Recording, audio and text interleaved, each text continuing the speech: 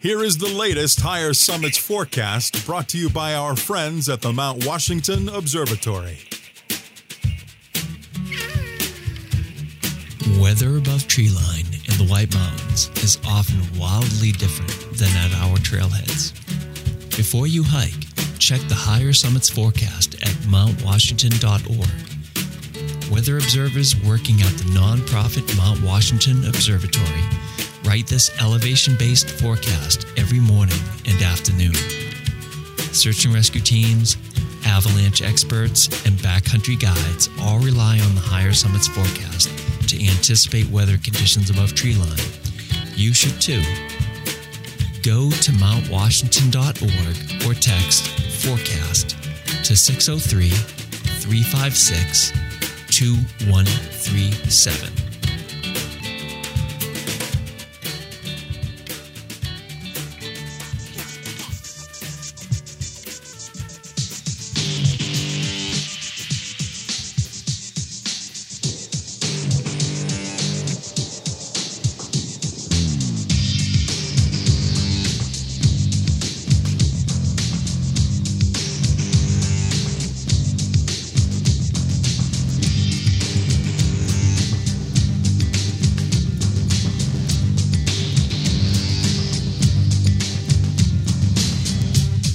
Broadcasting from the Woodpeckers studio in the great state of New Hampshire, welcome to the Sounds Like a Search and Rescue podcast, where we discuss all things related to hiking and search and rescue in the White Mountains of New Hampshire. Here are your hosts, Mike and Stump.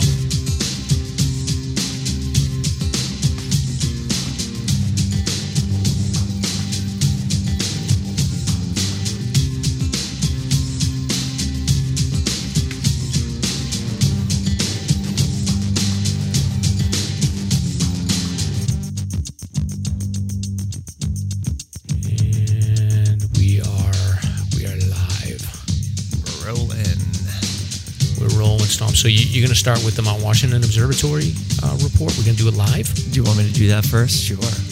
Yes. All right. Yes. Yeah, let's do it. So this is for the weekend of Friday, June 16th, and Saturday, June 17th. And essentially what we're looking at here, if you read into the discussion, Friday, they're looking at getting some thunderstorms, short-lived thunderstorms, single-cell thunderstorms, lightning, strong wind gusts may be possible, moving offshore Friday night.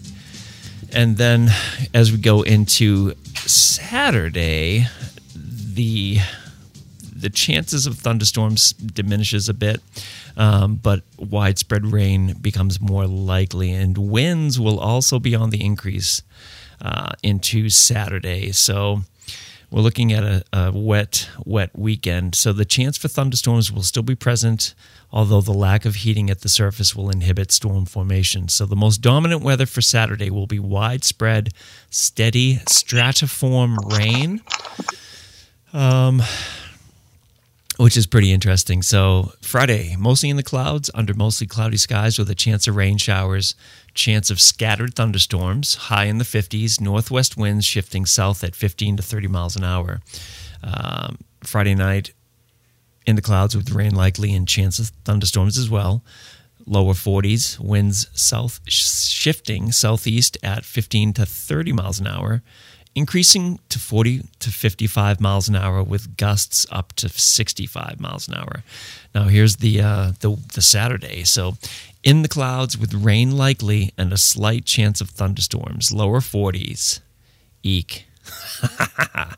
So you guys are going to be miserable on Saturday what do you mean, morning. you guys? Hold on a second. Miserable. So southeast winds shifting east 35 to 50 with gusts up to 65 miles an hour, decreasing to 25 to 40. What do you mean, me? Or you us? guys, because I'm bailing on the Mount Washington race. I can't believe it. I'm not surprised. What do you mean you're not out. surprised? You're just bailing. You're just bailing. I can't believe it. I'm injured. All it took was a broken toe. Yeah, Gwenn. So we got Gwenn with us. We'll introduce her in a little while. But I've been working out, getting ready for this race, and I went hiking last weekend and I stubbed my toe so badly that I can't run. I don't think so. I'm going to try to do a run tomorrow morning and see how it feels. And then if I feel okay and I can get like a mile or two in, then maybe I'll run it. But yeah, that's not good. I don't know. It's pretty bad. My toe is hurting bad. Yeah, it's such a bummer. Are they still going to have it even with the weather? You think, yeah, they'll have it. Yeah. Let me read the email update I got from Auto Road today. It says, your safety is our number one priority. Please come prepared for ice, snow, very high winds, or hard driving rain. They've had the most snow this June on record. And specifically for this weekend, it says cold, wet conditions are predicted for Saturday. So with very cold temperatures at the summit with a high of 40 degrees, make sure to give your support drivers warm clothes and a change of shoes for them to bring to the summit. And obviously check the forecast. I just looked at the Gorham. See, what I've been doing all week is looking at the Gorham and Bartlett forecast for the lower levels. And Gorham just went up to 1 inch and a tenth for Saturday. It just went up to a complete inch and over. Oh boy. And I did some research on stratiform. It's sort of complicated. There wasn't a very clear definition, but from what I understand, it's upsloping winds and lighter rain, but that constant small bead rain. So yeah. With wind, that's what gets you. Oh yeah. It sounds horrible. It's gonna be wild. Oh boy. Type 2 fun. Well, let's go now, back. Gwen, have you ever done the road race before? No, I'm not a runner. But you could be a power walker. That's what most people do. So we'll get you up there hiker eventually. But so we'll see. I would say the likelihood of me running in is about 10% right now. But Stomp is going to be 100%. He's there to represent. And it'll be good having you on the mountain because just in case someone needs a little bailout, they got you to protect them. Oh, you know what's really funny about this whole thing? There's like legit zero room for the 10 essentials on this run. And it's the worst weather possible. Yeah. Oh my God. It's like it's the antithesis of how I operate. You know what I found interesting? I looked at the that email they sent out. I didn't realize it makes sense because the last time I ran it was during COVID and they didn't have water stops. So you had to bring your own water. But now I guess they just make it a practice that everyone carries their own water. So you have to have a hydration vest with you. So at least you know you won't be sweating all that much. Yeah, true. It won't be that hot. Well, there's a balance there too because with the rain, your body can't release the heat, but it's going to be so damn cold with that cold, wet weather. I don't know. It's going to be very interesting. How would you prepare for this, Mike or Gwen? I mean, I've been dwelling on my layers and what I'm going to wear for socks and under layers and whatever for days now. It's a conundrum. I just have a couple different. So we did one last weekend and it rained on us the whole time and multiple layers. And literally, I changed 3 times, I think. Yeah. Yeah, I'm going with, so if I run, what I would be going with is like probably my heavier darn tough socks, I'm wearing trail runners, and then heavier shorts. Then I'm wearing like a wicking t-shirt, wicking long sleeve shirt, and then I'm going to shove like a raincoat in my hydration pack, and that's basically it. You know, and I'm going to go with maybe some gloves, and that's about it. Yeah, either way. Yeah, I was thinking similar. I'm going to do my compression stockings, but I'm also going to cut a pair of my minus 33 long thermals down, cut them at the knee so my shorts will have an underlayer underneath there. But I was thinking the same thing, just packing some kind of, windproof something or other in my ultralight pack along with my my Gatorade or whatever. Yeah. Yeah. Because think about it, like really all you need to do is survive from the 4,000 foot mark when you get above tree line, and then you've got that like 2.5 mile push So you got to get basically up past the hairpin turn and then go from 5 to about 6.5. And then by then, you're so close to the summit by then, it's just adrenaline's going to take you through. So you'll be uncomfortable, but you also have the luxury of knowing that like you're going to have like the car up there with the warm clothes and you can dry off. So you really don't need to prepare like you would have to prepare for like a hike because you don't have to get down. What about safety glasses for the wind and the rain? That could be a problem, especially with gusts of 60. Could be. Oh my God, Gwen! This guy, he's been texting me all afternoon. Like, what am I going to do? What he's what am I going to wear? Yeah, exactly. Yeah, what am I going to wear? Like, what am I going to wear? Yeah, exactly. Oh, all right. Well, anyway, we'll see. We're going to leave a cliffhanger. Will Mike run? Will he not? Is Stomp going to survive, or is he not? We'll see. But welcome to episode 110 of the Sounds Like a Search and Rescue podcast. So this week we are joined by Gwenn Stratton. Gwenn is a prolific local hiker. See, you're prolific now, Gwenn. She can often be seen on the steeper and more challenging trails in the White Mountains and beyond. Gwenn's kind enough to sit in and talk about some of her favorite hikes with us tonight. She's going to share her tips for route planning, and will talk to us about some of the slides, gullies, and tougher routes in the White Mountains. We'll talk a little about photography, hiking with kids, and many other topics. So all this, plus we recap the 48 Peaks Longest Day event that we had at Reckless last weekend. It's Bike Week in New Hampshire. We're going to talk barefoot hiking. We've got dogs eating stuff they're not supposed to eat. We've got backpack advice. We've got the world's worst father story. And we've got some recent search and rescue news, including multiple rescues in New Hampshire. We've got kids surviving 40 days in the jungle. We've got a hiker that went missing just in time to miss his court date. So we got lots to cover. I'm Mike. And I'm Stomp. Let's get started. Excellent. So we talked about the forecast here, Stomp. I had a question for you about backpacking because I'm planning on getting a couple of trips going here. When you backpack, do you use like those dehydrated bag meals, or do you do something a little more hearty? Initially I did, but I've moved away from that, and I just bring, just dry food, just natural food, whether it be nuts or whatever I can bring that doesn't really require a stove or anything like that. Okay, I still use a stove, but I don't like those like meals in a bag. Like I read this article in Backpacker Magazine. They were trying to say that dehydrated meals have come so far and that they're really fantastic. And maybe they have. I don't know. I don't believe it. I've tried them. I don't like them. I go with my Chef Boyardee. I bring a little bit of tin foil because that's the one thing is that I do the Chef Boyardee. I put the tin foil inside my pot so that I don't get all the food inside there.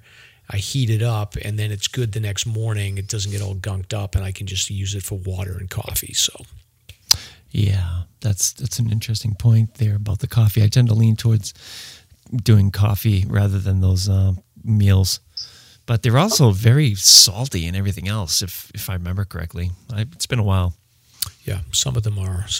But I was just curious. Yeah. I had that as a note to ask you. Huh. All right, we talked about my toe drama. I can talk about like what happened when we get to recent hikes. But yeah, I can't run. I barely walked for 3 days, and now I'm up in the air on Mount Washington. But we talked about the road race here. So I have a tip for you. I mean, even if your toe is sore, I think you'll be fine because you'll have hypothermia and you won't even feel your toe, so you'll be good. He really wants me to. He really does not want to do this by himself, Gwenn. I think you need to do it. Yeah. And I think you have a new trail name. I think it's like Toes or something. Stubby. Stubby. Stubby toe. Yeah. So, Gwenn, I don't know if you follow our Instagram, but I posted a picture of the toe. It got a lot of reaction. Oh my God! It was nightmare fuel. I'll have to check that out before I go to bed tonight. Oh, well, wait till you wake up. Okay. You may not sleep.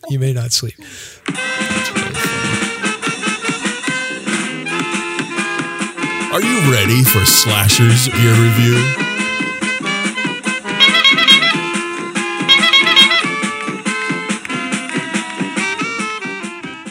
All right, so we're going to talk a little bit about gear here. So Stomp is talking about umbrella hats. So I've seen these before. I think Danielle had used this on the Appalachian Trail before. But Yeah. what are your thoughts? It's too windy to wear an umbrella hat this weekend for you, Stomp. Well, I was leaning hard. I was leaning hard on getting one of these things until I saw the gusts of 65. So I think I'm going to pass on it. But yeah, I'm curious if there are people out there that use this beautiful piece of gear. And, by the way, when we cover gear, it's like, because everybody does it better than we do, but nobody does it like we do. Gear reviews by Slasher. So yeah, this one that I posted here is 77 centimeters wide, so it's massive. It's like 2.5 feet wide over your head. I can see it like in 65 mile an hour gusts. I could see somebody getting a cervical sprain as the wind whips your head back. So yeah. No serious hiker is going to wear one of those, Stomp. Oh, somebody was wearing them on the Alzheimer's hike, so you better be careful. Sorry. Sorry, I apologize. Whoops. Yeah, there you go. Umbrella hats.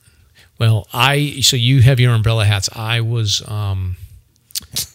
pulling up some info on backpacking, so I've been thinking about like my overnight trips that I got coming up this summer. So I pulled a list of the top 10 backpacks from Phil Warner's Section Hiker, and then Backpacker Magazine also has some recommendations. So both of them have so this is for backpacking, so this is for overnight. Most of these are going to be in like the 45 to 65 liter range size-wise. So both of them have the Backpacker Magazine has the editor's choice, and then Phil has, on Section Hiker, has this is his top choice, and he says the Osprey Exos 58. It's 2 pounds 10 ounces, and they both have, both have this as their top choice for backpacks. I see Osprey all the time, so I'm assuming this is the one that everybody has, but I have never used it.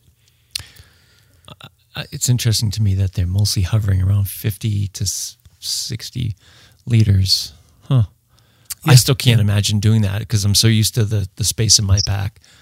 115. And even then, it's like when I'm backpacking, it's just barely enough room for the stuff we bring. Yeah, that's crazy. That's a lot of size. Mm. Next up is the Hyperlight Mountain Gear Southwest 3400 pack, which is what I use. This is like a 50 liter, I think, or 55 liter, and 2 pounds 2 ounces. And so Section Hiker has this one as their second recommendation. This is a unisex pack as well. So all the other packs I'm going to talk about come in men's and women's versions. Mm-hmm. Backpacker Magazine Hyperlight Mountain Gear does not come in at all, which is surprising, but I don't know. Maybe they didn't pay the reviewers enough. So number 3 is the Osprey Atmos 65 liter. So this is almost a 5-pound pack, and this is not on the Backpacker Magazine. This is just on the Section Hiker. And then I'm going to go down the list quickly for the rest of these. So the REI Flash 55 is a 2 pound 13 ounce backpack. I see these more and more. The REI Flash brand seems to be like their ultralight brand for tents and hiking poles and backpacks and stuff like that. So this looks like a pretty cool pack actually that I might even consider grabbing in the future, but It's not on the Backpacker Magazine either. They have Granite Gear, Z-Packs Arc Haul, Deuter Air Contact Ultra. So I have a Deuter backpack as well that's pretty good. These are all under like 3 pounds. The Z-Packs Arc Haul is actually 1 pound 5 ounces, which is insanely light. And then they have the ULA Circuit 68 and the Gregory Focal. So I don't know if people have these backpacks or not. I don't know, Gwen, what do you have for a backpacking backpack? Winter, I have a Hyperlight. What is it? It's more of an ice climbing pack. Okay, I know that version. It fits my for carrying snowshoes. It works really well. And then in the summertime, I actually have a vest. And you wouldn't believe how much stuff you can actually jam into the my ultra mid direction vest. Yeah. Oh, no. I have one too. I have a Fastpack 25, and I think I probably get about 50 liters worth of gear in that thing sometimes. You can shove so much stuff in those. So they look small, but you can pack them pretty tight. Yeah, exactly. And then Stomp, your giant 115 liter is what? What brand is it again? It's a Lowe's Alpine. Yeah. 115 liter. Wow. Yeah. Well, it's expandable from 90. So the default is like 90. Then you can pop up the brain and make that even bigger. How much does that weigh, Stomp? That's a good question, because I was looking at the weights of these, and so I see one in there by Kelty that's 5 pounds, and that's an 80 liter. So I don't know. I'll have to get back to you on that, but I would assume it's at least probably 5 pounds, maybe less. We'll see. Stomp loves that backpack. So you know what I like about it is it's so recognizable. Like I can see him coming from a mile away, the blue and the black with the patches. So it's easy to tell. You just see the pack. Yes. Yeah. Exactly. Well, half the time you don't know who it is. You can't tell from looking at the face. So yeah, it doubles as a bivvy. I get to sleep in it. Yes. Exactly. You could wear that as your rain cover. Just throw you. Yeah. True. Yeah. Oh man. All right, so it is Bike Week. Stomp is saying he's losing his hearing. Everyone's driving like maniacs on the road here. Mrs. Stomp wants a T-shirt. Stomp, you should get one of those T-shirts that says, "If you can read this, my wife fell off the back." Right. Yeah, I've seen those. Yeah, it's funny. We actually went down a couple nights ago, and just to get a T-shirt. She just had it in her head to get one, so we went down, and it was a good time. It was actually really funny, though, because a lot of those vendors with the T-shirts, there's like 100 vendors down there, and they all say authentic, original, like merchandise, like every single one of them. So you don't know which one is the actual authentic, original merchandise. They all are, apparently. Yep. But it was a good time. But yeah, I'm losing my hearing because I was in Lincoln all day on Main Street, and man, all the people were heading over to Mount Washington to do the ride to the clouds or the sky, whatever they call it. And man, they were using the Kank, and I'm like seriously deaf. It was the loudest day ever. Yeah. Well, I think we'll all be happy that Bike Week is over. So, well, unfortunately, the rain's going to wash them out this weekend. Because this is their big weekend coming up. It is, yeah. Usually they're all lined up on Mount Washington for the race to finish up, so they can all drive up. So they won't be able to go up. But good. All right. So then last weekend there was the longest day 48 Peaks event for the Alzheimer's. Actually, it's technically on the 21st, but they had their after party ahead of the event on June 10th at Reckless Brewing. So there was a bunch of people out there hiking. I saw like 3 different crowds on Mount Hale because it was rainy and everybody sort of pivoted to go to safer routes. So Hale was a very popular hike on Saturday, but we went to Reckless Brewing afterwards. Stomp was spinning the tunes, getting the crowd going. There must have been, I've never seen Reckless that crowded. Yeah, that was a great time. It was really nice. Yeah, Floki was there, Mel was there, Eric Todd Sweet was there, all kinds of dignitaries. It was fun. Diplomats. Yes. Yeah, it was a good time. So I think they're on their way to reach their goal of 200,000 by August. So no doubt. Yeah, no doubt. So we'll do an ad for them, but definitely sign up. It's not too late, and I think that they're well on their way. And Reckless was a great time. That place is the best to go to after hikes. Oh, it's a perfect location. Yeah, no question. All right. So next up, we've got a barefoot hiker here. What is this guy? This is submitted by GS Bar 1. Thank you very much, Bar 1.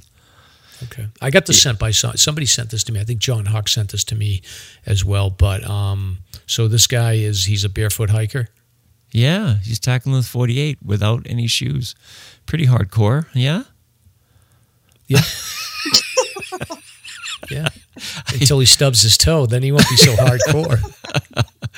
Yeah, I don't know what his background is in particular, but there's a nice picture of him with his muddy feet. And yeah, I wish him the best, but that's a pretty novel idea.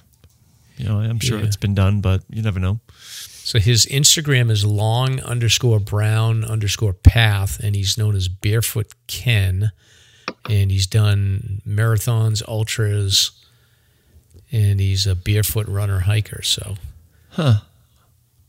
three-season hiker, I would think. I would think so. He's probably not doing much in the winter, but this was big. I remember barefoot hiking was like barefoot running was like a craze for a period of time after that book Born to Run came out. There was a bunch of people that would transition over, and I think I tried it on the treadmill once, and I was like, "This is stupid," and I just gave up. But this guy never gave up. Yeah. I went through a phase with that too, and I actually went from North Andover all the way to Lake. It's that lake in Haverhill. I forget the name of it. Winnickenny? Yeah, Winnickenny. Canosa. And that was like at least a 15-mile run barefoot. No, it's definitely Winnickenny. It's got the castle up top there, and but I went through that phase, and it's interesting. I mean, if you're really cautious about your form, you can pull it off, but you're just destined for trouble if you're going for the long haul with barefoot running, I think. Yeah. So much impact. Maybe we'll get this guy on and find out what his deal is. He might be an interesting guest. So. Oh, yeah, sure.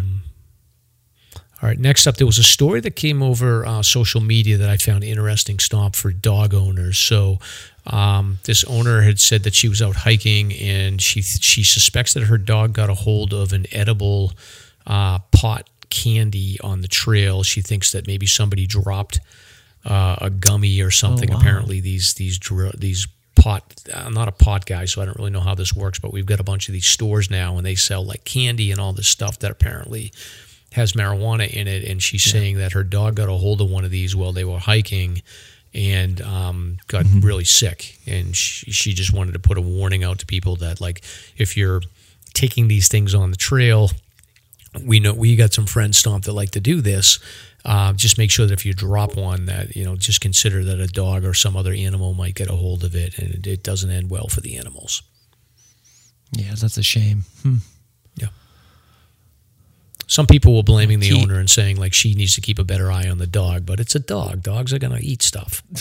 You got to keep a better eye on your drugs, I think. Yeah, exactly. That's what she said. She's like, I'm going to keep an eye on my dog, but like the dog's a dog. It's going to eat stuff. So it was funny. There was a couple of comments too. Like people were talking about how their dogs have got a hold of like people, in their waist too close to the trail, and, they get sick that way. So there's all kinds of stuff out there. So you got to keep an eye on your dog, but also don't drop stuff on the trail. Your drugs. Right. Yeah, don't drop your drugs on the trail. Yeah. Keep your drugs on your person. Keep them in your ultra. Gwenn's got a big backpack; she can fit plenty of drugs in Yes, I can toss those right in there. Yes, yeah, exactly. Next up here, Stomp, non-hiking related story, but interesting nonetheless, and we'll have to remember this story for Halloween. Harvard morgue manager, and I think these people live in New Hampshire, so that's the connection. They were charged with selling body parts. So apparently this guy was in charge of like the morgue. So I'm not doing this, first of all, but when you say I'm going to donate my body for scientific research, I just envision like, a bunch of medical students with my body on a table standing around just judging me. So I'm not doing it. But apparently like this guy had made a connection in like the, I don't know, freaks and weird artist type of community, and he was selling body parts. And one of the people that bought the body parts was a lady that owns a creepy things store in Salem, Mass. And her niche is that she creates these like real life dolls for people to take home, and like, I don't know, they're like little like werewolf dolls and things like that. And she was actually buying actual human faces and drying them up, and they think that she was like putting them on the dolls. So, yeah, it's a weird subculture. I know it's a business. Business in the sense of like the illegal body parts thing going on in China with Falun Gong and all that. I'm not talking about that, but the troupe that travels the world with their bodies. It's like an exhibit. You go see the bodies. There's a connection. I've seen those. Yeah. Okay, so they're connected to this as well. This is a big rabbit hole that you got to check out. It's wild.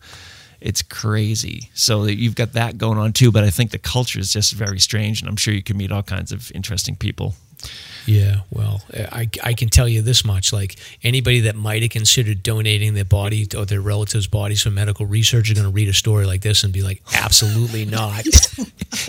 End up in downtown Salem for Halloween. Yeah, no. Your loved one. And then there was an article too, and I'll post some of these articles in the show notes, but like one of the guys that was buying the body parts was one of these guys that has like the metal bolts that are like embedded into his skull, so he has these metal horns coming out of the top of his head. My like, God. anybody that's doing that, like, they should have immediately arrested this guy because he's not up to any good. But Jeez. They've got him now. So just a weird story that I wanted to include, Stomp. And I think we had some pop culture talk, but let's skip that because there's something new that developed on that whole story. We could talk about Conor McGregor, the UFC fighter, but there's late breaking news on that I think let's wait till next week. Sure. To talk about that because something weird came up. But why don't we go right into your first sponsor? Sure, yeah. I was going to say, though, you should donate your toe. Oh, yeah. Anyway, yes, we have a sponsor. The first one is CS Instant Coffee. CS Instant Coffee, your one coffee solution. Anywhere, anytime, search CS Instant Coffee. And we're gearing up for the backpacking season, so check out CS for all your instant coffee needs. You can get your stickers at Ski Fanatics and Spinners off of Dascom Road in Andover. And we have a coffee donation here, and this is from Christopher Walken. That's his real name. Yeah, that's so funny. Paquette. And he donated 3 coffees and in parentheses here, $15 for each mile that he ran on the Chicora White Mountain Endurance Race. So thank you very much. And let's see, we have another sponsor before we get rolling here. So Vaucluse Gear. Want ventilation and less sweat on your back when backpacking? Check out Vaucluse Backpack Ventilation Gear. Back sweat sucks in all types of weather and hikes. It's uncomfortable and a risk factor, causing your core temperature to fluctuate if it doesn't evaporate off your back. So Vaucluse's ultralight ventilation backpack frame is an accessory that installs in your favorite pack, 18 liters to 55 liters, creating a ventilating airflow gap between you and your pack. They're releasing their Generation 2 frame now. It weighs only 4 ounces and handles the heaviest pack loads. Whether you're in hot or cold temps or have a pack with a curved frame, the ultralight ventilation backpack frame is slate. Oh, shit. What happened, Stomp? You messed up the Vaucluse. Bryce is going to be upset. I'm doing this off my phone, and my phone jumps when I do this with my little finger. So, I said a swear word. I apologize. So, whether you're in hot or cold temps or have a backpack with a curved frame, the ultralight ventilation backpack frame is a real game changer for ventilation and airflow. So visit VaucluseGear.com to order a ventilation frame today. Vaucluse is a fan and a sponsor of this podcast. Maybe not after this one. Not so much. Use promo code SLASHER, SLASR, for a $10 discount. There you go. That's crazy. Oh, sorry. Well, that was amateur. Quite a slip. Now I'm going to have to set an explicit rating for this episode. Oh, goodness. All right. So, Vaucluse, matter of fact, I used it again. Like, I've been using it a lot, and my daughter uses it too. And we actually have the Ultimate Direction fast packs, the 25 liters. We both have the same pack. And I was actually I was asking her, and then she was checking my back when we got to Zealand Hut. And I was like, am I sweating? Can you tell? And we didn't have anything. We were fine. I was like talking to some other hikers. They were asking me, what is that thing? And I was like telling them. So I think I got a sale for Vaucluse. That's fantastic. Yeah, they're flying off the racks for sure. Yep. We get a notification every time one is sold, and I keep on getting emails like, wow, super cool. Excellent. Yeah, keep them coming. So beer talk here, Stomp. So I'm still not drinking, but I did fall off the wagon. I had a beer at Reckless. They didn't have carryout, so I got some kind of an IPA. I can't remember the name of it. You said you had several beers at Reckless? I think I had 3 or 4. Yeah, so you had one. I had like 3 or 4. And wow. It was a great time. Yeah, I'm trying to keep my weight above that 200 mark. I'm not losing my I'm not losing my Clydesdale status for anything. What was that, Gwen? You're carb loading. You get a carb load for your race. You're right. Yeah. Oh, boy. But it was a good time. I really missed not seeing Reckless Steve. He was out backpacking. Every time we're there, he's out doing something. And I don't know. Oh, well. Yeah. Well, good for him. I saw that he was going out backpacking, so I figured he wasn't going to be there. But we did drink your beer, Steve, and we appreciate you. So hope to catch up soon. So recent hikes. Where you been? Anywhere? Oh, nothing. Nowhere. I'm just focusing on this crazy race, and it's over this weekend, so I'll be back to it. A couple more days. How about you? I did mount. So we were planning on going hiking. We wanted to get out there, and then we were going to go to Reckless for the Alzheimer's celebration. So originally the plan was to do Kinsman's. The weather didn't look good. Then I was like, maybe we'll do Mount Carrigain. The weather didn't look good, so we changed it over to Mount Hale. We had 2 cars, so I was like, why don't we? I'll drop my car at Halebrook, and then you drop your car at Zealand. And actually, we dropped at the car at Zealand, then drove back down to Halebrook, and then started, and we did a little loop where we went up to Hale and then down Lendahand, chilled out at the hut for a little bit, and then went out the Zealand Trail and Zealand Pond, and it was absolutely gorgeous. And the rain was ending when we started the hike, and then by the time we ended it, it was like beautiful going through Zealand Pond and that area there with the bog bridges and stuff was just unbelievable. Yeah, I can imagine. Oh, that's great. But as I said earlier, I was coming down Lendahand, and I forget what we were talking about. It was me, my daughter, and her boyfriend, and we were goofing around. And I think I asked her about like a song, and I thought that like this song was sung by the Arctic Monkeys because she's going to see them in concert. And then she was like, no, that song's horrible, and it's not the Arctic Monkeys. And I was like, I thought it was the Arctic Monkeys. I don't know what it was. And then I wasn't paying attention, and I just literally slipped. My foot just slipped down this rock about 6 inches, but it slammed just at the perfect speed. And I knew right away, like my toe just started killing me, but I didn't stop. I was like, I'm not going to look at it. I didn't do anything. I just was like, I'm going to keep walking even though it hurts like hell. And I just went right to Zealand Hut. And then after I sat down and I got up, it hurt way worse. So my advice to people is if you tweak an ankle or you do anything like that and you can move, like just keep moving even if it hurts like hell. Because I feel like once you stop, it's way harder to like pick it up again. So just keep the adrenaline flowing and just get down. Yeah, for sure. Yeah, the swelling will kick in too. Yeah. So it was like, okay, then I got back to the car, and by the time I got back to my my house, it was just black and blue and ugly. Oh, that's a shame, bud. Yeah. Well, very good. It's all meant to be. Yeah. So why don't we skip the notable hiker stomp? We'll load those up for next week and get right to a couple of advertisers, and then Gwen is going to have her big moment. Yeah. So Seek the Peak returns this summer with the classic Mount Washington Hike-a-thon. This annual gathering of New Hampshire's hiking community is the nonprofit Mount Washington Observatory's largest annual fundraiser. Hikers raise funds, earn gear, and celebrate at our Après hike party on Saturday, July 15th, with live music, food trucks, epic gear raffle, beer garden, vendors, and people who care deeply about the trails and an inclusive hiking community. It all takes place at the base of the Mount Washington Auto Road. Our Hike and Make Friends option supports all ability levels, pairing hikers with similar goals for a trek that's right for you.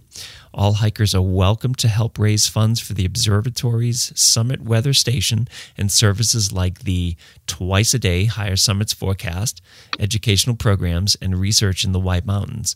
Seek the Peak is sponsored by Great Glen Trails and Eastern Mountain Sports. Learn more and register to hike at seekthepeak.org. And then we're going to return to Base Late Coasters, which I jumped in on earlier. So Base Late Coasters create unique, beautiful, functional, and expertly laser-engraved coasters with topographic maps of the 4,000 footers of New Hampshire and more.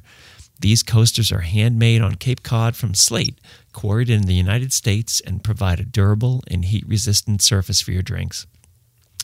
Each surface features intricate detailing of any mountain topography for the location of your choice. Bay Slate Coasters will work with you on your custom hand-designed coasters for any street or topographic map.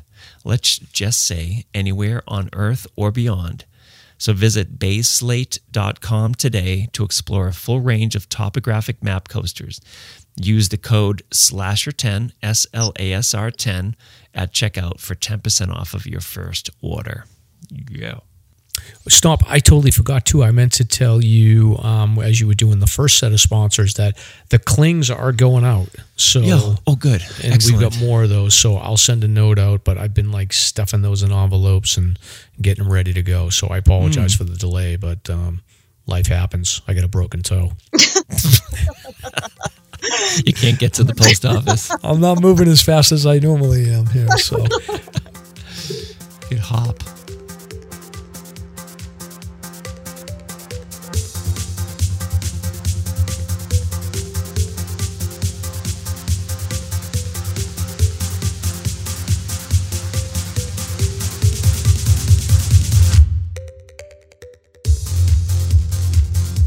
It's time for Slasher's Guest of the Week. Very cool. Very cool. Very, very, very, very, very, very, very cool.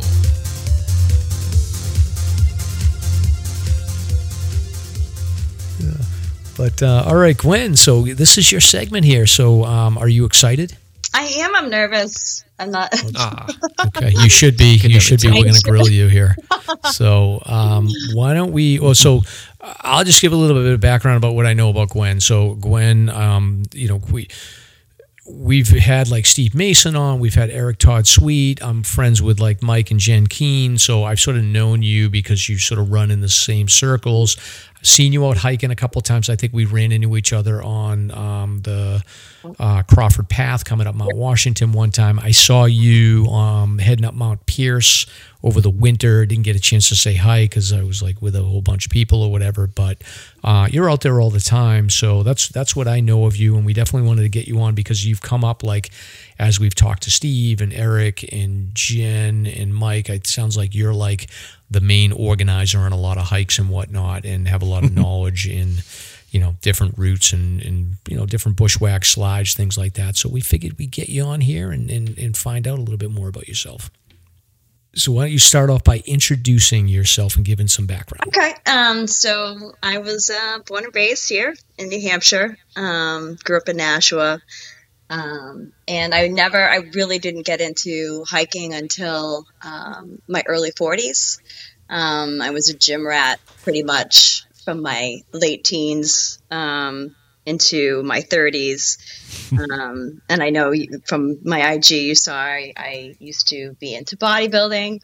And that was sort of my and always will be my first love from a fitness standpoint. And then after I had my daughter, I went back and I was like, oh, let's try competing again. And I did a couple shows and realized that I didn't want my daughter to grow up thinking that, that you should be judged based on, your body, because that's basically what bodybuilding is. So it no longer held the same love for me. Working out still does. I love muscle, but just not that particular outlet. And then around that same time, my daughter started going to a camp that I went to when I was a kid, which was Camp Sargent in Merrimack, New Hampshire. And it reminded me of how much I loved being outside.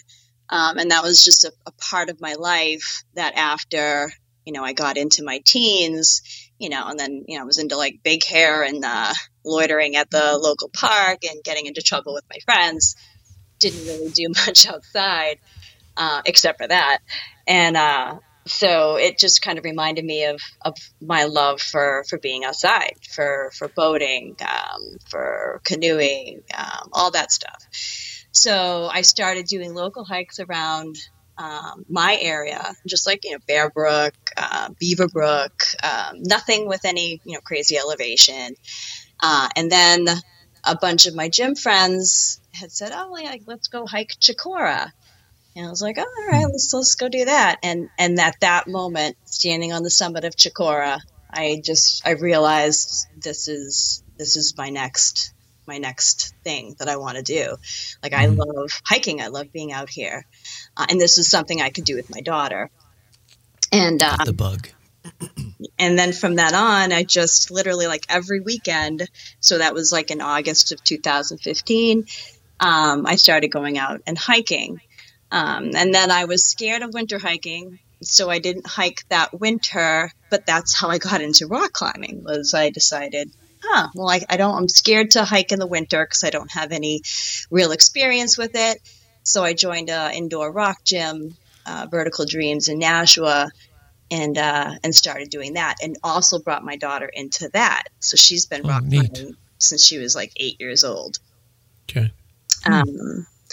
And then eventually just met that group of people that you mentioned, and then really started getting into the more crazier things. Great. And then did you start off sort of just focused on, like, because most of us just sort of start off and say, like, okay, I'm into it. Now I found out about the 4,000 footers and I want to do that. Or did you really care about the list at all? Or were you just more focused on other pursuits outside of the lists? Yeah, exactly. So it started with the 48, and I actually did a lot of solo hiking. So when I started the 48, I had started with a couple of my girlfriends, and then I did carry into winter after that. That was 2016. And I figured I'm just going to keep going until I can't go anymore. So I'm just going to keep trying, and if I feel like, I can't, I have to stop for the season, I'll stop for the season. But I never had, I just figured out my layers. I figured out what I needed. And I ended up, hiking throughout that whole winter. And that was for my 48. I was trying to knock out my 48 list. And that's when I met, like Steve and Gavin and Eric. And then they helped me finish the remaining peaks on my 48. But then after that, I didn't care about lists anymore. It was more fun stuff, slides, and things like that. Do you generally get out do you do weekends or midweek hikes, or do you get out like every week at this point? Yeah, every week. So, I do work full time, and I do have like specific goals of just personal goals for myself, just fitness type goals. I tend to be very goal oriented, and I like to have structure and consistency. So usually I will get out if I have a Friday off. I have a boss who's very understanding, because I do work sometimes on Sundays where I can get every other Friday off. So I'll try to go out then or on the weekend and do that. I call that my long hike. So, when people train for a marathon, they have a long run. That one day is kind of like my long run or long hike. Good. When you first started, if you can think back, when you started doing solo hikes, not even the winter stuff, but just sort of the solo hikes, and trying to dial in your gear, do you remember, like, did you learn more from just talking to people, or did you just do your own research online? I love research. I love to research. So I researched the heck out of everything. And when I was going into winter hiking, that's exactly what I did. I didn't, I would be part of the Facebook groups, but I knew right from the beginning not to ask questions. That's awesome. But I also knew how to search for things too, so I was really good at that. And I have to say, blogs were huge. So Steve Smith, a shout out to Steve Smith. Yeah. His blog was a huge help to me when I was searching for things. Same with Chris Daly, and then the section hiker. Philip Warner. You mentioned, Mike, at the beginning. That was another tool that I used as well. But yeah, I researched the heck out of everything. And I would, if I found, this is the best boot, I would make sure that multiple places said that was the best boot before I would go and buy that boot. Same with snowshoes. And then obviously it's trial and error for layers. And that was a big thing of, okay, I went out and I'm cold. So this isn't working. I need to find something else. And then I found a system that really worked. And it's actually a system that I've been using ever since. Yeah, and I think that the one thing that people will run into a little bit when they are a researcher, and I'm the same way, is that you can get analysis by paralysis or paralysis by analysis on things like that. Like you can overthink it. So there is a balance there where you do need to just at some point just cut it and make a decision and get out there and test things. Agreed. Yeah, you have to pull the trigger. Yeah. Yeah, which is good. So you pretty quickly settled into your systems as far as winter hiking and summer hiking, and you tend to go pretty well.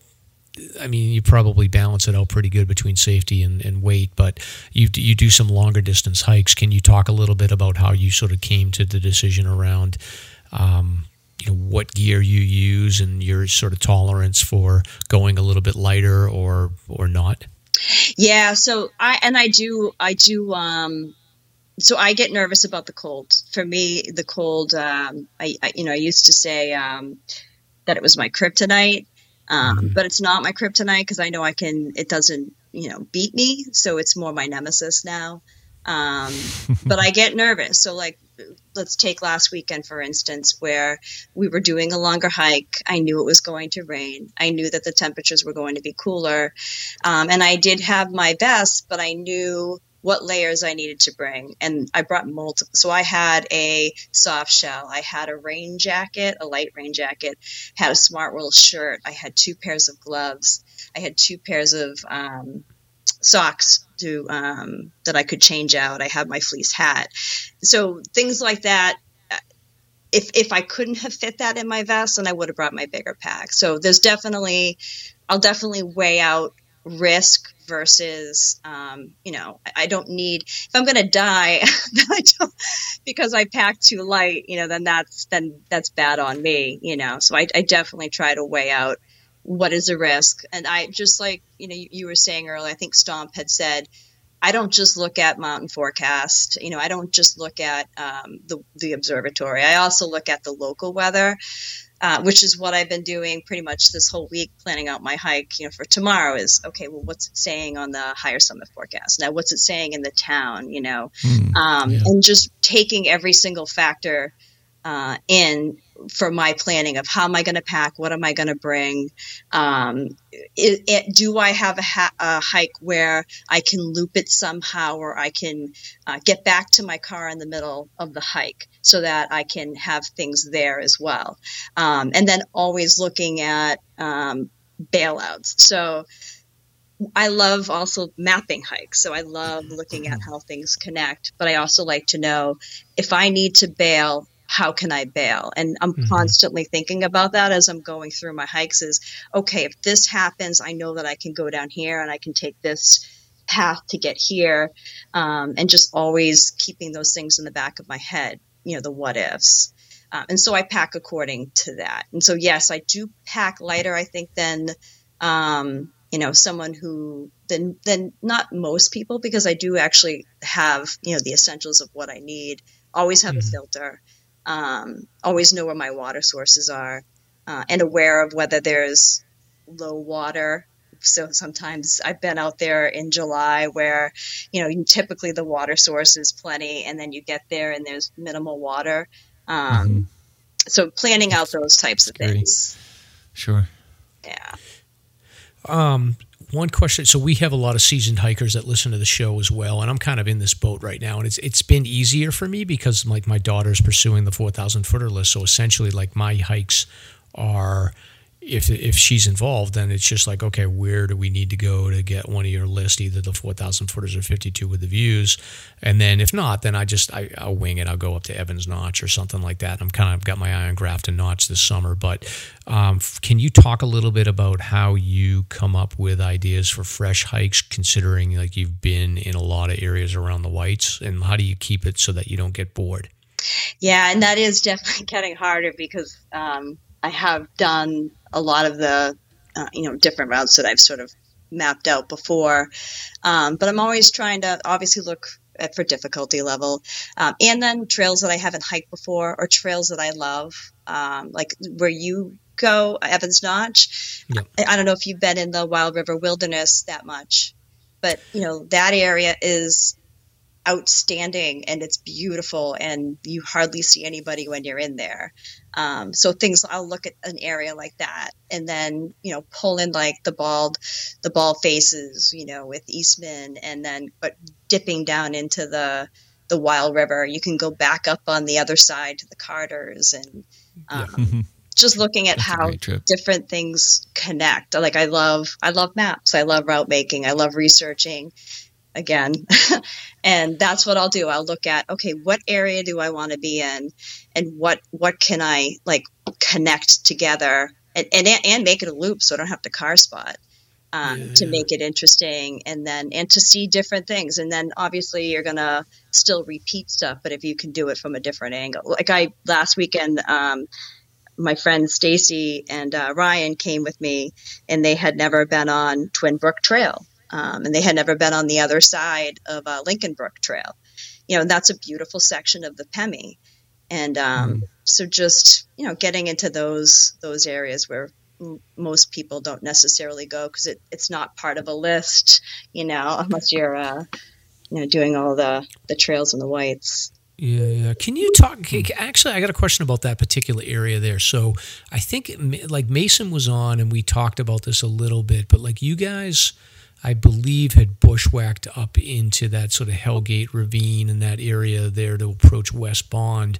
Have you done that? Did you go there with him? Yep, that was Guitar Slide. That was probably the top of that bushwhack on West Bond was probably one of the worst and the thickest. I mean, there was like moose poop all over the place. I'm like, how could a moose possibly get through here? Because it was so thick. But yeah, we did that one. We did the Guitar Slide.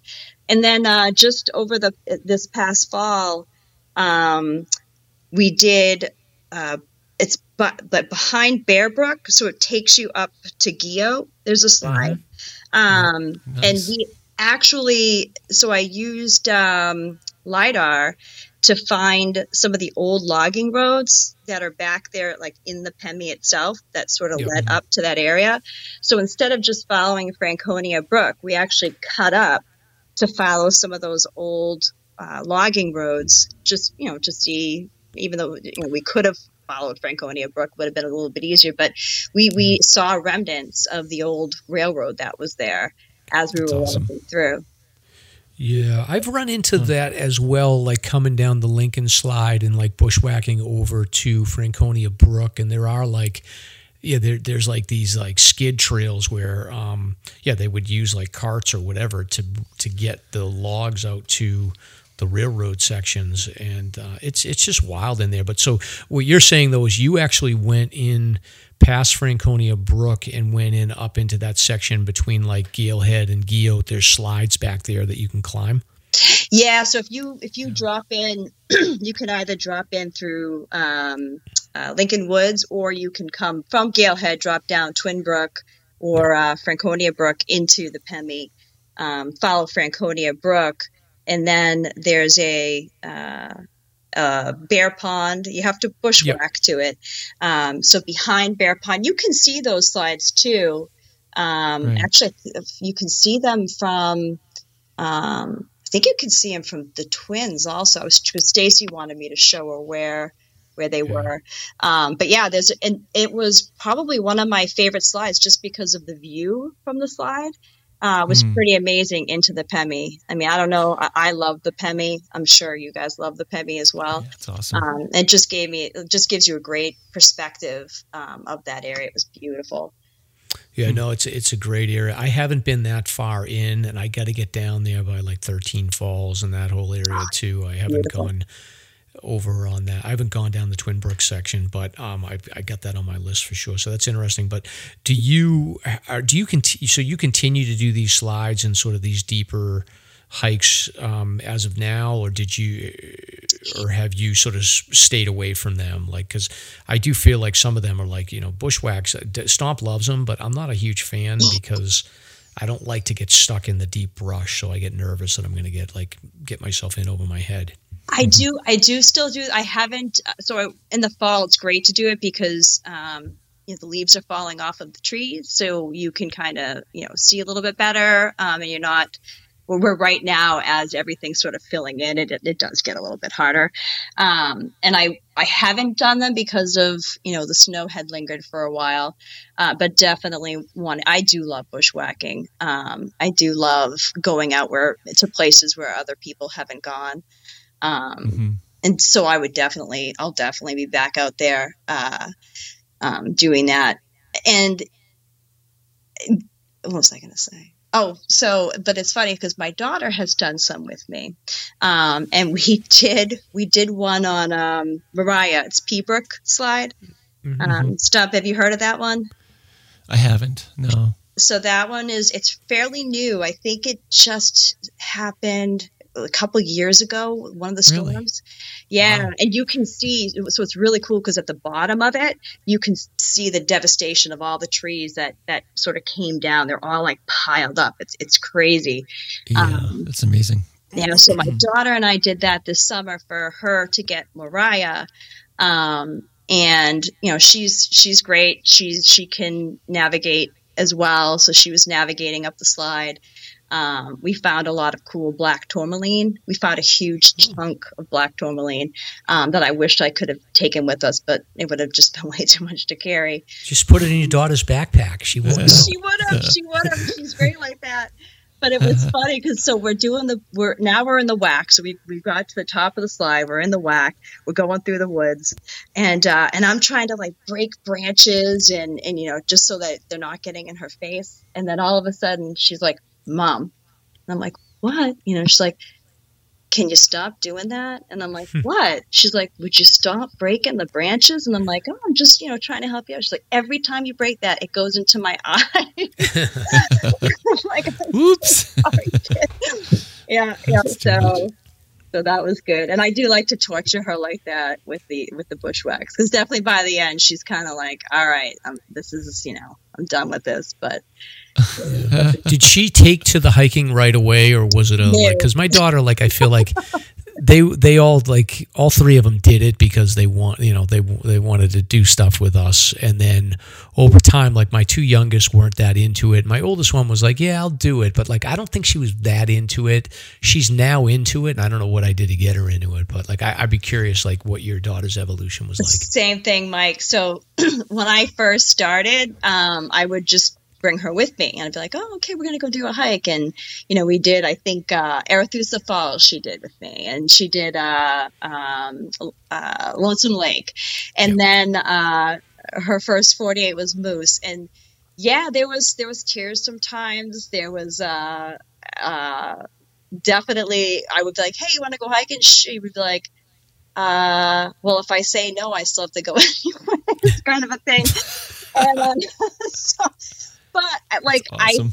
I think the great thing about it was they learn how to deal with hard things. So to me, it was the best possible thing I could have done for my daughter, in the sense that through that whole process of times when she would get upset and she would cry, or she would get through it. And at the end of the day, it didn't matter that she cried. It didn't matter, what happened. And what mattered was she did the work, and she completed it, and she was tough enough to get through it. And I think she figured that out too, because as time went on, she would get better at, when we would do hard things. She would get better at, okay, I'm frustrated right now. This is hard. I'm angry, but instead of complaining about it, she was sort of like, "Okay, let me process this. Let me get through this." And then she'd be okay. And, she was able to appreciate the hike itself. And as time went on, she got better and better at that, which I think, sets the kids up, sets us up, right, for being better in our lives, for dealing with tough things, Yeah, and I think there's something to be said for sure for, especially because these kids are, like when we were younger, I feel like we could shut it down for we get home from school and it was sort of like, everything's shut off. You don't know what's going on in the world. Same with the weekends, but they're constantly connected. And I think that, the anxiety level in young people right now is probably higher than it was when we were that age. And I think there's just something to be said for them facing adversity and realizing that, I can do tough things, because I feel like maybe they're not as exposed as we were back then. So I agree. And that was, I remember we did Washington, her first time up Washington. I forget, I think she was 9, 10, and it was hard. And she did great. She got up there, and then we're coming down, and that's the tough. You've done the tough stuff. You just want to get back to the car, And so she was having a hard time with it, and she was crying, and I have a hard time with that, because I'm like, there's nothing you can do. You have to get down. You blame yourself, but it's like, you have to get down, and it's like, when we got back to the car, and then she felt bad about getting upset. And I said, I just explained to her that what she did know, what she accomplished was the same as what everybody else accomplished on that mountain. Everybody climbed that mountain. Everybody accomplished getting that summit. The only thing that was different was the way she chose to experience it. So you could either, say, okay, this is where I'm at, and I'm not going to allow myself to get upset about it. I'm going to deal with it, and I'm going to enjoy the time that I'm out here. Or you can get in your head and get upset about it. And I think actually that was a moment where things started to sort of shift for her, where she started to started to check herself before she started spiraling and on other hikes. And which is a life skill, right? Because in our professional lives or everyday lives, we have to deal with things like that. And, that just teaches you to be stronger and to be able to handle those types of things. Yeah, and I think as time goes on, too, the more successes they have, the easier it is to sort of point back to those successes to say, like, look, you climbed Mount Washington when you were 10 or 9. Yeah. You're having a bad day on Musalaki at 14. Like, that's not a big deal. So, exactly. Yeah. So it works. But I got the boyfriend tagging along now. Yeah. So he's like, oh, great. I'm dating the family that does the 5K on Thanksgiving and does the hiking stuff. Like, oh, what do I got myself into? So. And if your daughter's tough, he has to be tough. He can't complain, right? Well, yeah. So they're hiking this weekend, and my daughter had so he didn't bring a backpack, so we had 2 backpacks, and my daughter was like, "I'll carry the backpack." And then as we were coming up Halebrook, it's not a hard hike, but it's a steady grind. Yeah. She's carrying the heavy pack, and he's not carrying anything, and then she's kind of dragging behind a little bit. And I think he realized he's like, "Let me take the backpack." I was like, "That's a good choice." Oh my goodness! But he did great. He was he loved it. So that's awesome. You never know. Yeah. All right. So a couple of other questions that I had for you when I talked about this for a couple of weeks. Like I've gone through I got a little heavy over the winter and the fall. I was eating too much junk food. I've gotten myself sort of back into shape with a diet and getting my exercise routine sort of balanced out. But how do you maintain between sort of the gym rat work and the hiking and cardio activity? As you get older, have you had to change your fitness routine, your diet routine? Can you talk a little bit about how you sort of stay healthy? And then also, have you faced slowing down a little bit and sort of had to face the reality of getting old? You can't do the things, you can't do the things that you used to do as much as you used to. Yeah. So it's funny. When I did compete, my coaches were like, "Don't do cardio." So before I couldn't necessarily do cardio because my metabolism was pretty fast, and if I gained weight, it would be in my stomach and not my my arms or my legs. So cardio was always out for me. So I was never a runner, never a hiker, nothing. It was all just lifting weights. So that's funny that this is where I'm at now in my life, which I think part of that too is getting older, and then now at this stage of my life, kind of needing that as an extra thing. But yeah, so I'm a creature of habit. I am definitely probably one of the most consistent people you'll ever meet in your life. I eat pretty much the same thing every day, except on the weekends or when I'm hiking. And obviously it's just, you have to have I don't like saying diet because really it's a lifestyle, right? Yep. So whatever you choose, it has to be sustainable, and you have to ask yourself, is this sustainable? Can I do this forever? And if you can't, then, it's probably not the right thing for you. Like sometimes it's just if you drink soda, it's saying, okay, I'm going to go to diet soda, just take that sugar out, and that's something I can do consistently, and it will save me, X amount of calories a day. But it's always about just asking yourself, is it sustainable? Is what I'm doing? Because it's a lifestyle change, not like a diet in the moment is what it should be. And then that's how you'll, it'll stay consistent. And obviously getting enough protein, eating the right carbohydrates, but eating carbohydrates, eating fat, not cutting those things out of your diet because they are key, especially if you're running, you definitely need those carbs. And then you need the protein. And that's pretty much what I've done, is just kind of follow that through. And and I can, as I get older, entering this next phase of my life, I guess, you do start to see things. I wake up in the morning and I have to walk sideways down the stairs because my bedroom's the stairs, and until everything starts to sort of warm up, and then I can move at a regular pace. But I do abuse the hell out of my body every day, so I guess that's on me. I'm afraid to stop too, because just like you said, Mike, like if you stop, right, and then everything starts to hurt.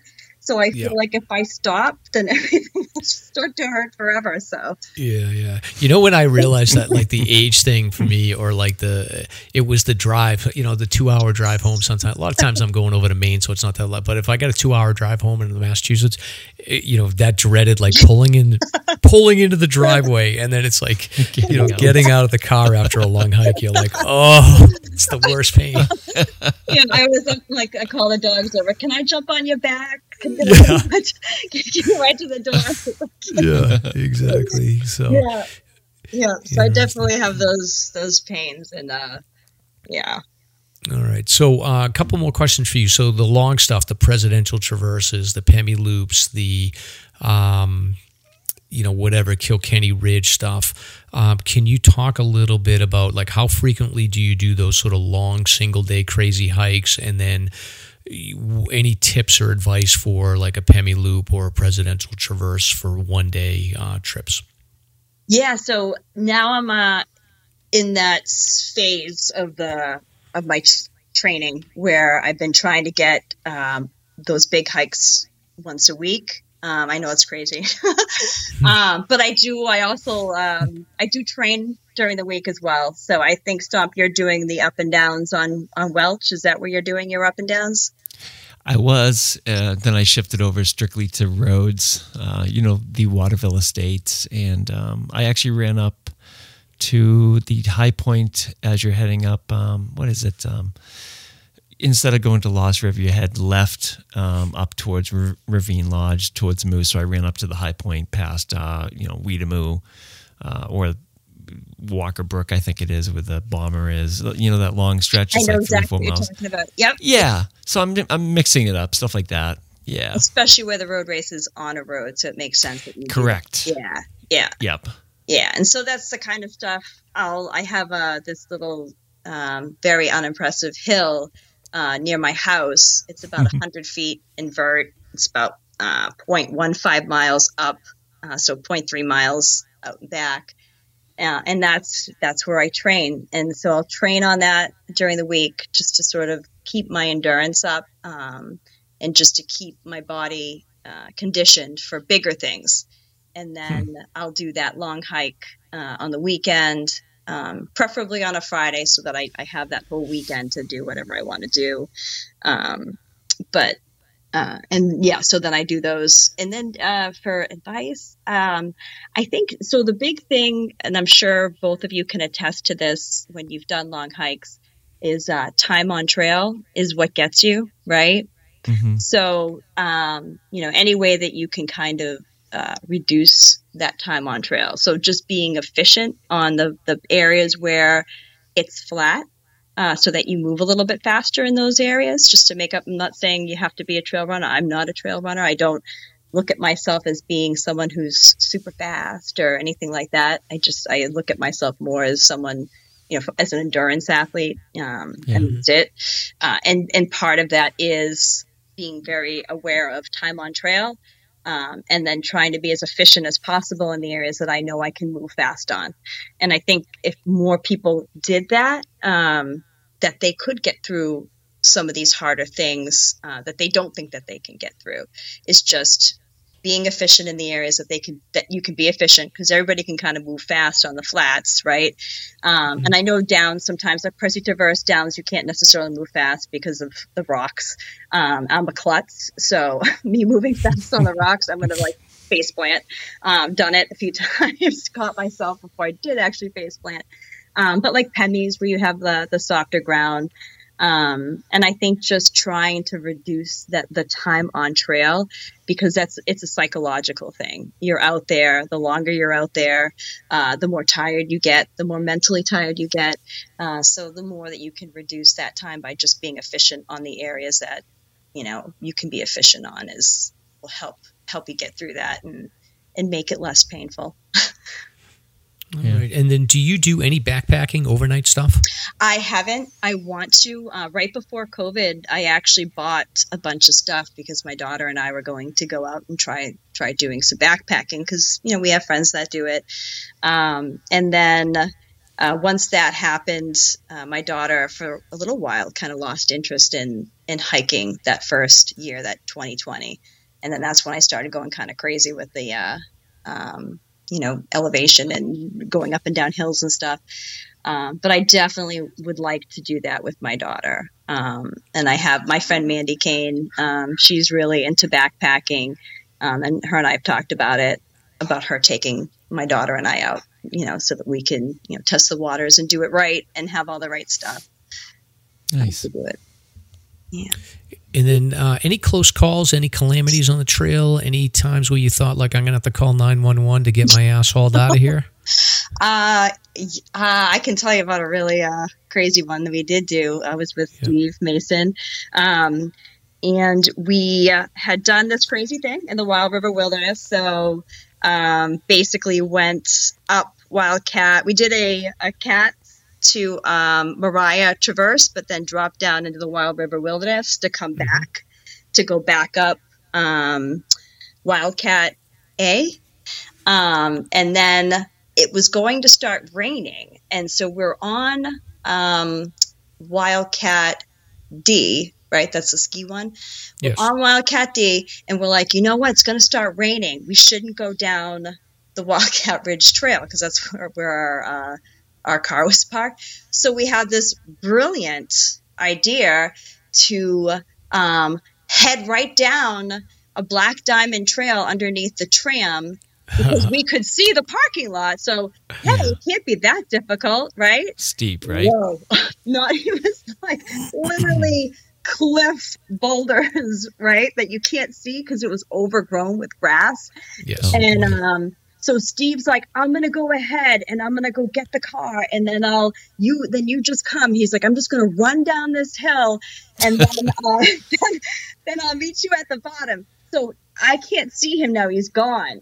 But at that point, he's down, and he realized he's not off the mountain, but he's down far enough where he can't see him anymore.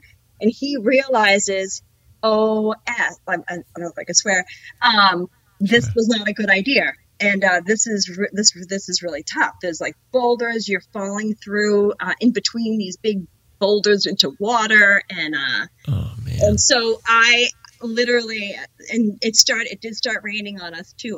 We're coming down, and like, I swear Mother Nature loves to mess with me. So and she does it to me all the time. And I'm just sitting, I'm like, okay. Like, I literally like just looked at the sky and I was like, all right, like, I get it. I give up. White flowers, like, just get me off this mountain alive, please. And I think I cried. So, oh, man. But we did make it down, and we did survive. But that was definitely that was beyond type 2 fun. I'm going to say it was probably type 3 fun. And yeah, it was not our best choice, but we've done a lot of crazy stuff, but I think for the most part, again, like I'm a researcher, but I am very logical too. And I'll take risk, but it's measured risk. And, so most of the time, whatever situations we get into, it's not we know what the risk is, and we know when we're not comfortable with it and when it's something that we can't handle. But that was probably the one time that we really made a really dumb mistake, and we're lucky that nothing bad happened. All right. Well, my last question, and then Stomp, you may have some stuff you want to cover, but the Lowell Chute. So this is the section across from. This is in Kerrigan Notch, so this is across from Mount Kerrigan, Lowell Mountain. It's got a chute, a slide that is notoriously difficult. Stomp and Casey and Jimmy Chaga had done it once, I believe. Have you done it with Mason? Yeah. So I think the difference, Stomp, with us was we did it. Was it end of May, I think? Or not end of May, beginning of May. So there was still some ice there. Sure. And I think that actually worked in our favor to some extent because it was loose, but it wasn't fully dry. So I don't think, when you go up the Watcher and the Watcher has like, you grab onto something and you're like, oh, there's my handhold now in my hand and no longer connected to the thing, right? So yes. We didn't get a lot of that on that when we were doing it. And it felt a lot like the Watcher to me, but an extended Watcher. So interesting. You were like, it wasn't that short little spurt. It was longer. Sure. And then we did get to one section where there was ice, but we were able to navigate around it. But I do think I thought it was great. It was definitely sketchy, but I never at any point felt I was in danger. And Steve did have a rope. We didn't use it, but he had it just in case we needed it. And again, I do think that having it be frozen worked in our favor. However, when we had to do the whack off of it, it did not work in our favor because it's a tough whack out. Not only was it a thick whack, we were post-holing like crazy because there was still snow in there. But so that one I didn't.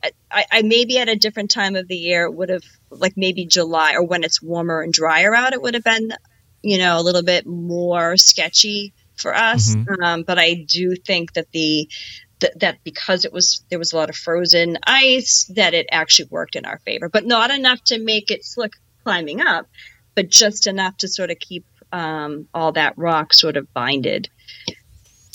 Did you have any snow buildup to lessen the height of some of those pitches that you have to climb? Only there was one pitch that was, I don't want to say it was flat because it was sort of angled. There was some ice and snow buildup on that section, but it was avoidable, and we did actually have our spikes on while we were climbing. Yeah. Oh, interesting. Yeah. Did you wear climbing shoes with spikes? No, I just had the spikes. Interesting. Yeah. Oh, I love that spot. It's such an amazing view of Carrigain. It really is unique looking through that gully. Yeah. Wow. Well, good for you guys. It was cool. It was definitely cool. So have you done Landslide Gully? No. After the Lowell Chute, I sort of lost my nerve for all that stuff. I got to be honest, Gwen. Yeah. But I always have the itch to do something like that. I can't lie, but I'm like, I don't know. That one is gorgeous. There's a section on Landslide Gully where you feel like you're in like those like the Greek arenas, just the way that the rock is broken down. It looks like steps. It's beautiful. Yeah, it's very cool. Yeah. Now you've done what is it, Lincoln's Throat with the big head wall there? Yes. How's that? That was really cool too. That was I think it's like a 5-6 pitch up there. Okay. It's always wet. So that kind of sucks. But we had a good, so I think actually there was only 4 of us out of our group that went up that section. It was Gavin, Steve, and Tracy Morgan. Was it Little Squirt? Her trail name that went up that section. And it's funny. So Eric was with us, Eric Todd Sweet, and he gets sketched out. So don't let him tell you he doesn't. So he went to go. This is funny. He went to go around it, right? But he got stuck in an area that was even more sketchy than in the Lincoln's throat. Oh, So he was figures. freaking out. And somehow he got off of that. And then they had the people who went around it had a wicked nasty whack to get to where we were. But that one was really cool too. Amazing. So you're training for what? What are your goals for the summer? Honestly, there's a couple things that I want to do, and I hate saying it because I feel like if something happens and I don't do it, then I haven't really committed to it. But it's more, all I ever try to do, it's just continuous improvement, just continuously trying to be better than I was before, and just continuing to see how far I can push myself. And I like to torture myself. I'm dead serious because it humbles me, and it makes me realize, last weekend I was saying that to my friend Stacy, I'm like, being out in this where Mother Nature is beating the crap out of us. She's throwing everything. She's throwing hail at us. She's throwing rain at us. She's doing whatever she can to make this miserable, and we're getting through it, but it's humbling. It's humbling because you realize like you're just a small speck, and that you're really insignificant in the grand scheme of things. And then if you can just, push through stuff, and that's all I really try to do is I just want to see how far can I push myself, and where is that line for me, and if I can keep pushing it out, and I can keep getting stronger, mentally stronger, because that carries through. Again, it carries through in my professional life, because everything that I do, at work, it's stressful. But doing stuff like this, reminds me, hey, I can get through hard things. And then when I get to work and I'm faced with, this big problem, I don't sit there and say, oh, I can't do this. I know, okay, well, let me think this through. I know there's a way that I can figure this out and I can get through it. And there is always a way. And so doing stuff like this, makes me stronger mentally, and reminds me that there's always a way. Like if you have a will, then there's a way, and you can find that way, and so that's all I try to do is just keep pushing myself further and further. Jeez, look at you. I'm like, I'm just constantly quitting stuff. I'm like, I'm done. I'm like, I can't do it. My toe hurts. I'm done. But no, it is true. I mean, you just got to keep pushing. And it's inspiring. So, but this is great, Gwenn. We appreciate you joining us and talking about all your adventures here. So, I think there's a lot that people can learn, and you've got an Instagram page. I know we can link that up. Do you do any blogging or anything like that, or is everything secret? Nope, I'm just a regular chick. All right.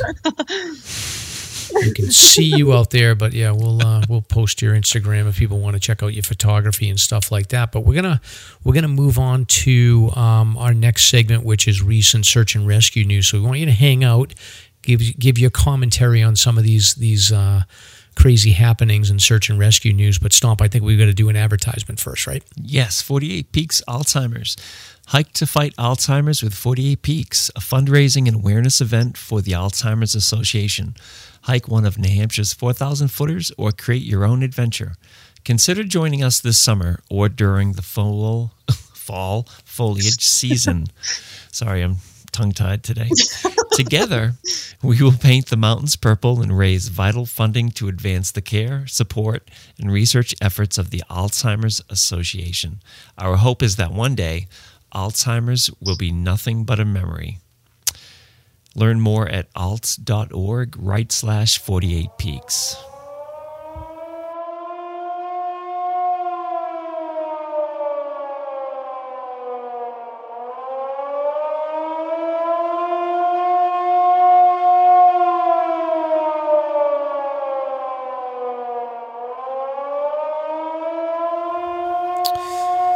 Excellent, Stomp. So I guess your phone reading system has to be revamped a little bit. You have to print those out and put them on paper.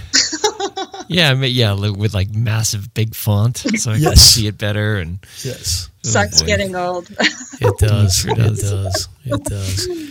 All right. So Stomp, we've got national search and rescue news here, international. So we got an update on the 4 children that went missing in the jungle. The president of Colombia had said that they were found, and then he did a whoopsie and a retraction and said they weren't actually found. But then fast forward a couple of days later, the 4 children who went missing after their plane crashed in the Amazon jungle last month have been found alive. The youngest of the 4 children was just 11 months old when the aircraft crashed.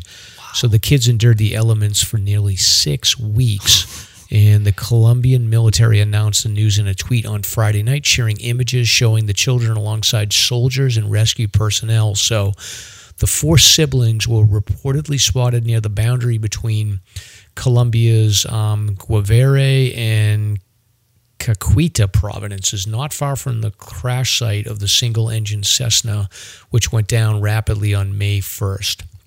The children's parents and the pilot were killed in the accident, and their bodies were found near the plane, which had suffered an engine failure. But the children's age 13, 9, 4, and 1 hail from an indigenous Hutoto people who are native to southern Colombia and northern Peru. So the officials said the 2 older kids had some experience surviving in the rainforest and suspect that their skills may have helped them brave the ordeal. So 150 soldiers took part in the sprawling search operation, as well as helicopters and other military aircraft. So that is pretty amazing. Well, you see the last line here. Search teams also used loudspeakers to play a recorded message from the children's grandmother, telling them to stay put, hoping they would be more receptive to a familiar voice. That's amazing. Yeah. Wow. Yeah, that's crazy. 11-month-old. So that's like that 13-year-old had the weight of the world on their shoulders, boy or girl. I don't know if it was a sister or brother, but that is a great story. We usually don't have the good ones, but that was a good story. Yeah, it's a long time for kids to be out there surviving. I wonder how they did it. I mean, maybe they had some food from the crash. They had they're native to the area, and clearly they had some knowledge and skills. But I mean, you got to imagine there's all kinds of creepy crawlers in the like. How do you not get bitten by a snake or a scorpion or something? It's an amazing story. Yeah. All right. So next story here is a sad one. A California woman fell to her death on Thursday after she lost her footing while reaching out to help a teen who had slipped on the ledge of a waterfall. So Stomp, we cover a lot of stories about people that slip and fall, and actually, a lot of fatalities around waterfalls. So I think if you're going anywhere on an elevation where there's a waterfall, that usually means wet rocks. That means you can slip. That means you got to pay attention. So this was a 48-year-old woman. She was supervising a group of 4 teenagers just before 10 a.m. at Three Sisters Fall in the Cleveland National Forest in Descanso when the accident occurred. So this is near San Diego County. So the group was hiking along the ledge of one of the falls when one of the teens slipped. The supervisor attempted to keep the girl from going over the ledge, and unfortunately both the woman and the girl fell and suffered severe injuries. So the teen was a family friend who landed in the bottommost pool. So the victim and the teenager, they landed in the bottommost pool of water after plummeting from the ledge. There were bystanders who witnessed the fall, and they began CPR on the victim until first responders were able to arrive. The teen did survive the plunge but was airlifted to the hospital for severe injuries. So cause of death, blunt force injuries to her chest and right pelvis while drowning. Death was ruled an accident. So sad story. Yeah, that's awful. Yeah. So you got to be careful around waterfalls and ledges. No question. People let their guard down and they get in trouble quickly. Yeah, it happens up here quite a bit too. So yep. Another story here. Sorry, Gwen. I have some uplifting stories coming up, I swear, but this one. So the body of an Australian hiker who has gone missing in Canadian bear country has been found, unfortunately. So 24-year-old hiker disappeared on a hike. So this story there was like 3 parts of this story. First, she was missing. Then they talked about how she had been reaching out to people saying like she didn't want to go hiking alone, and she was trying to get a group together to see if anyone wanted to go on these trails. She's in British Columbia. She was like, I'm not nervous about solo hiking, but I'm nervous about bears in that area. So she went missing. So everybody thought like, oh God, maybe she got attacked by a bear. But unfortunately, that wasn't the case. But unfortunately, she was found deceased. The death's not considered suspicious. It looks like all the evidence of the scene shows that she accidentally lost her footing and fell. So, again, she had reached out over social media talking about plans to do this particular hike. Her vehicle was found at the trailhead of this section called Bear Lake, and they did a search and rescue effort looking for her over the course of a couple of days, and then finally did locate her. So, sad story. Oh, that's terrible. Yeah. It is a very sad story here. But here's a more uplifting story for you, Gwen. This is a story that a missing hiker that disappeared in Olympic National Park for like 3 or 4 days, but this one's got a twist to it. So this is a 44-year-old Stanford University professor, gentleman by the name of Hunter Frazier. He went hiking on Thursday, June 8th. He left his car at the trailhead on Monday. He was planning to hike 40 miles over 2 nights, and he had texted his family on Tuesday morning, said he was going to be back in Seattle by midday Wednesday. On the 10th of June, the National Park Service reported that, so there was a rescue going on because nobody had located him. On June 10th, the Park Service reported that he had self-rescued with the assistance of other hikers. So he was found about 50 miles away from where he was last seen in the days prior. There's a twist to this one.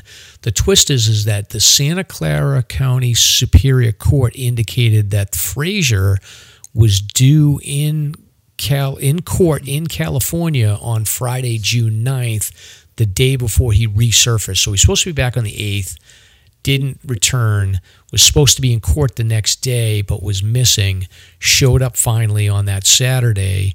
The case that he was supposed to go to court was from an incident in July of 2022 where him and his girlfriend got into a fight, basically, and this guy was charged with a felony by the district attorney. They originally charged him with a misdemeanor, and then they upgraded it to a felony. So they were going after this guy. He conveniently goes missing on the day that he's supposed to show up in court. So I think that this guy was generating a crisis to basically say, like, oh, I couldn't come to court because I went missing. Yeah. So interesting. A little fishy to me. Yeah. So a little sketchy. Yeah, a little sketch. So, but he is back, and I'm sure that he'll have to go to court eventually. But they postponed his court date, and he bought himself a little bit more time. So, wow. Yep. Sketchy stomp. All right, so couple of local stories here, like 4 local stories, and we got a couple of thru hikers getting in trouble. So shortly before 9 on June 9th, Fish and Game was notified of an injured hiker on the Kinsman Ridge Trail in Lincoln. So solo thru hiker had slipped on a wet route and suffered a lower leg injury that was preventing her from continuing. The injured hiker took shelter from the persistent rain under her tent until rescuers arrived. Nearest access to the hiker's location was Railbrook Trail in Eastern. First, rescuers arrived at the hiker's location at 2:30. The team stabilized the injury, packaged her into a rescue litter, and took her down about 3.5 miles back to the trailhead on Route 116. So that's the backside of Kinsman's. So injured hiker was identified as 41-year-old hiker from Quebec. She was experienced, well-equipped. She had departed Georgia in February, so she's appreciative of the rescue team's efforts, and the team comprised of 18 volunteers from Pemi Valley Search and Rescue and 2 conservation officers. So everybody's slipping out there. It's been slick, yeah. It's super slick. Yeah. Weather cycle we're in. Yeah. Weather's horrendous. Yep. Next one is again on Friday, June 9th, 1:30 p.m. Fish and Game officers were notified of a hiker that had fallen and struck her head on Rattle River Trail. So the hiker had lost consciousness, and a physician hiking with her, always want to hike with a doctor if you can, he recommended that a carry-out rescue was needed. Rattle River doesn't have cell phone service, so it sounds like they booked it down the trail to get cell phone coverage, made a 911 call, and then headed back up. I think from what I can tell, she was in you come down from Mariah, and then you hit the bottom of basically the Rattle River section, and then you've got to cross the river, and it looks like she was crossing that stream when one of her trekking poles broke, causing her to fall face first into the rocky bank of the stream. So that section there, you are pretty far. You're pretty deep in, and you've got to either go back up to Mariah to get cell phone coverage, or you've got to run down closer to the shelter, either one way or the other on Rattle River. So I guess she suffered several injuries, including lacerations, loss of consciousness, and an injured arm and leg. So pretty serious injury. So she was assisted by her hiking companions and cared for by the physician on scene while waiting for rescuers to arrive. So 1:30 the call came in. The litter arrived at 3:45. They evaluated the hiker's conditions, placed her in a litter, and started carrying her down. So they got her out to the trailhead by 5:05. And, so she was taken to Androscoggin Valley Hospital in Berlin to get treated. I can hear the Blackhawk flying by right now, actually, outside. Oh, you got a Blackhawk coming for you, Stomp?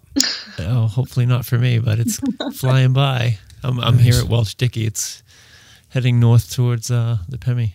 Whoa. But here's the good news on this one. She was well prepared, and she had a hike safe card. So our friend George Pelletier is going to be super happy to hear that. There you go.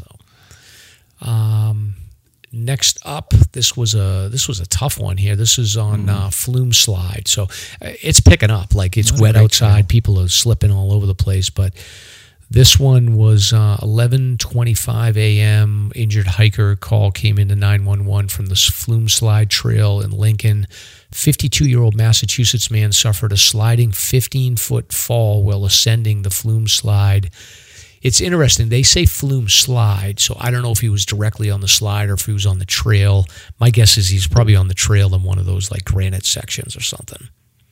Oh, yeah. Yeah. Proper but trail. He is, so he was heading up, actually. So he was 3.5 miles from the bike path. A hiker called for help, but felt that it was a companion with him, called for help, but felt that they should continue slowly down the trail. So they were heading down. 2 conservation officers were sent to assist. As time progressed, the hiker's condition didn't improve, so they called in for volunteers from Pemmy Valley Search and Rescue to help carry out this hiker. The hiker was stabilized enough to make it the entire distance to the trailhead under his own power, where the rescue party arrived basically at like 2:50. So that's a tough one, 15-foot fall, and he's able to power his way out. So good for him. Gentleman from Canton, Massachusetts, was transported by Linwood Ambulance to Littleton Regional for evaluation. They said he had serious injuries that he suffered. So he was well-prepared, experienced hiker who explained that he just slipped on wet rocks. So that's pretty ballsy of him to be able to hike himself out of there. Yeah, suppose so. If I did that, I would demand that they don't put my name in the paper. That trail is a tough one. Oh yeah. Yeah, they have some sketchy sections, especially if it's wet. Absolutely, and it's almost always wet anyway, even in good weather, because it just doesn't get any sun. So yeah. And last but not least, Stomp, and then we can wrap it up here, there's a lost hiker in Sharon. So this is on Monday, June 12th, around 8:15. Fish and Game gets a call, 911. Lost hiker in a wooded area near Mountain Pond in the town of Sharon.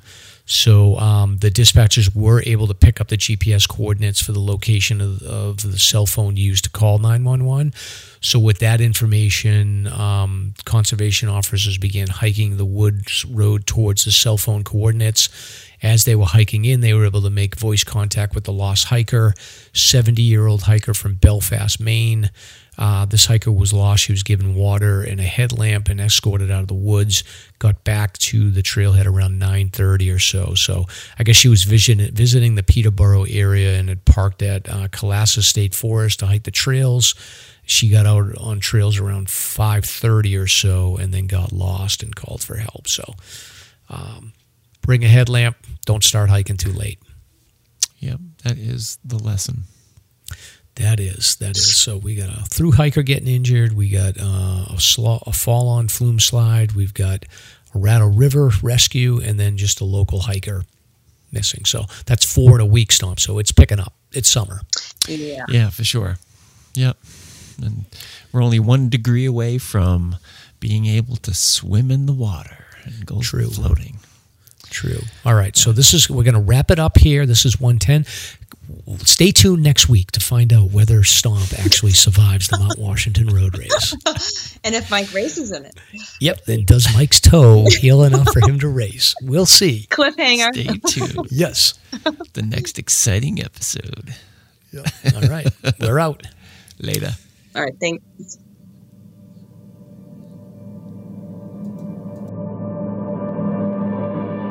Thank you for listening. If you enjoyed the show, you can subscribe on Apple Podcasts, Spotify, Podbean, YouTube, or wherever you listen to podcasts. If you want to learn more about the topics covered in today's show, please check out the show notes and safety information at slasherpodcast.com. That's SLASR podcast.com. You can also follow the show on Facebook and Instagram.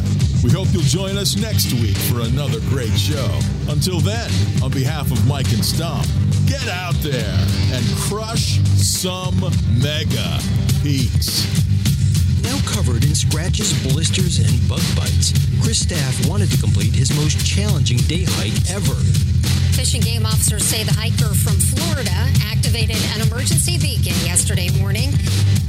He was hiking along the Appalachian Trail when the weather started to get worse. Officials say the snow was piled up to 3 feet in some spots, and there was a wind chill of -1 degree.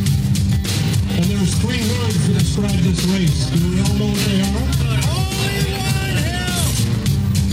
Here's Lieutenant James Nealon, New Hampshire Fish and Game. Lieutenant, thanks for being with us today. Thanks for having me.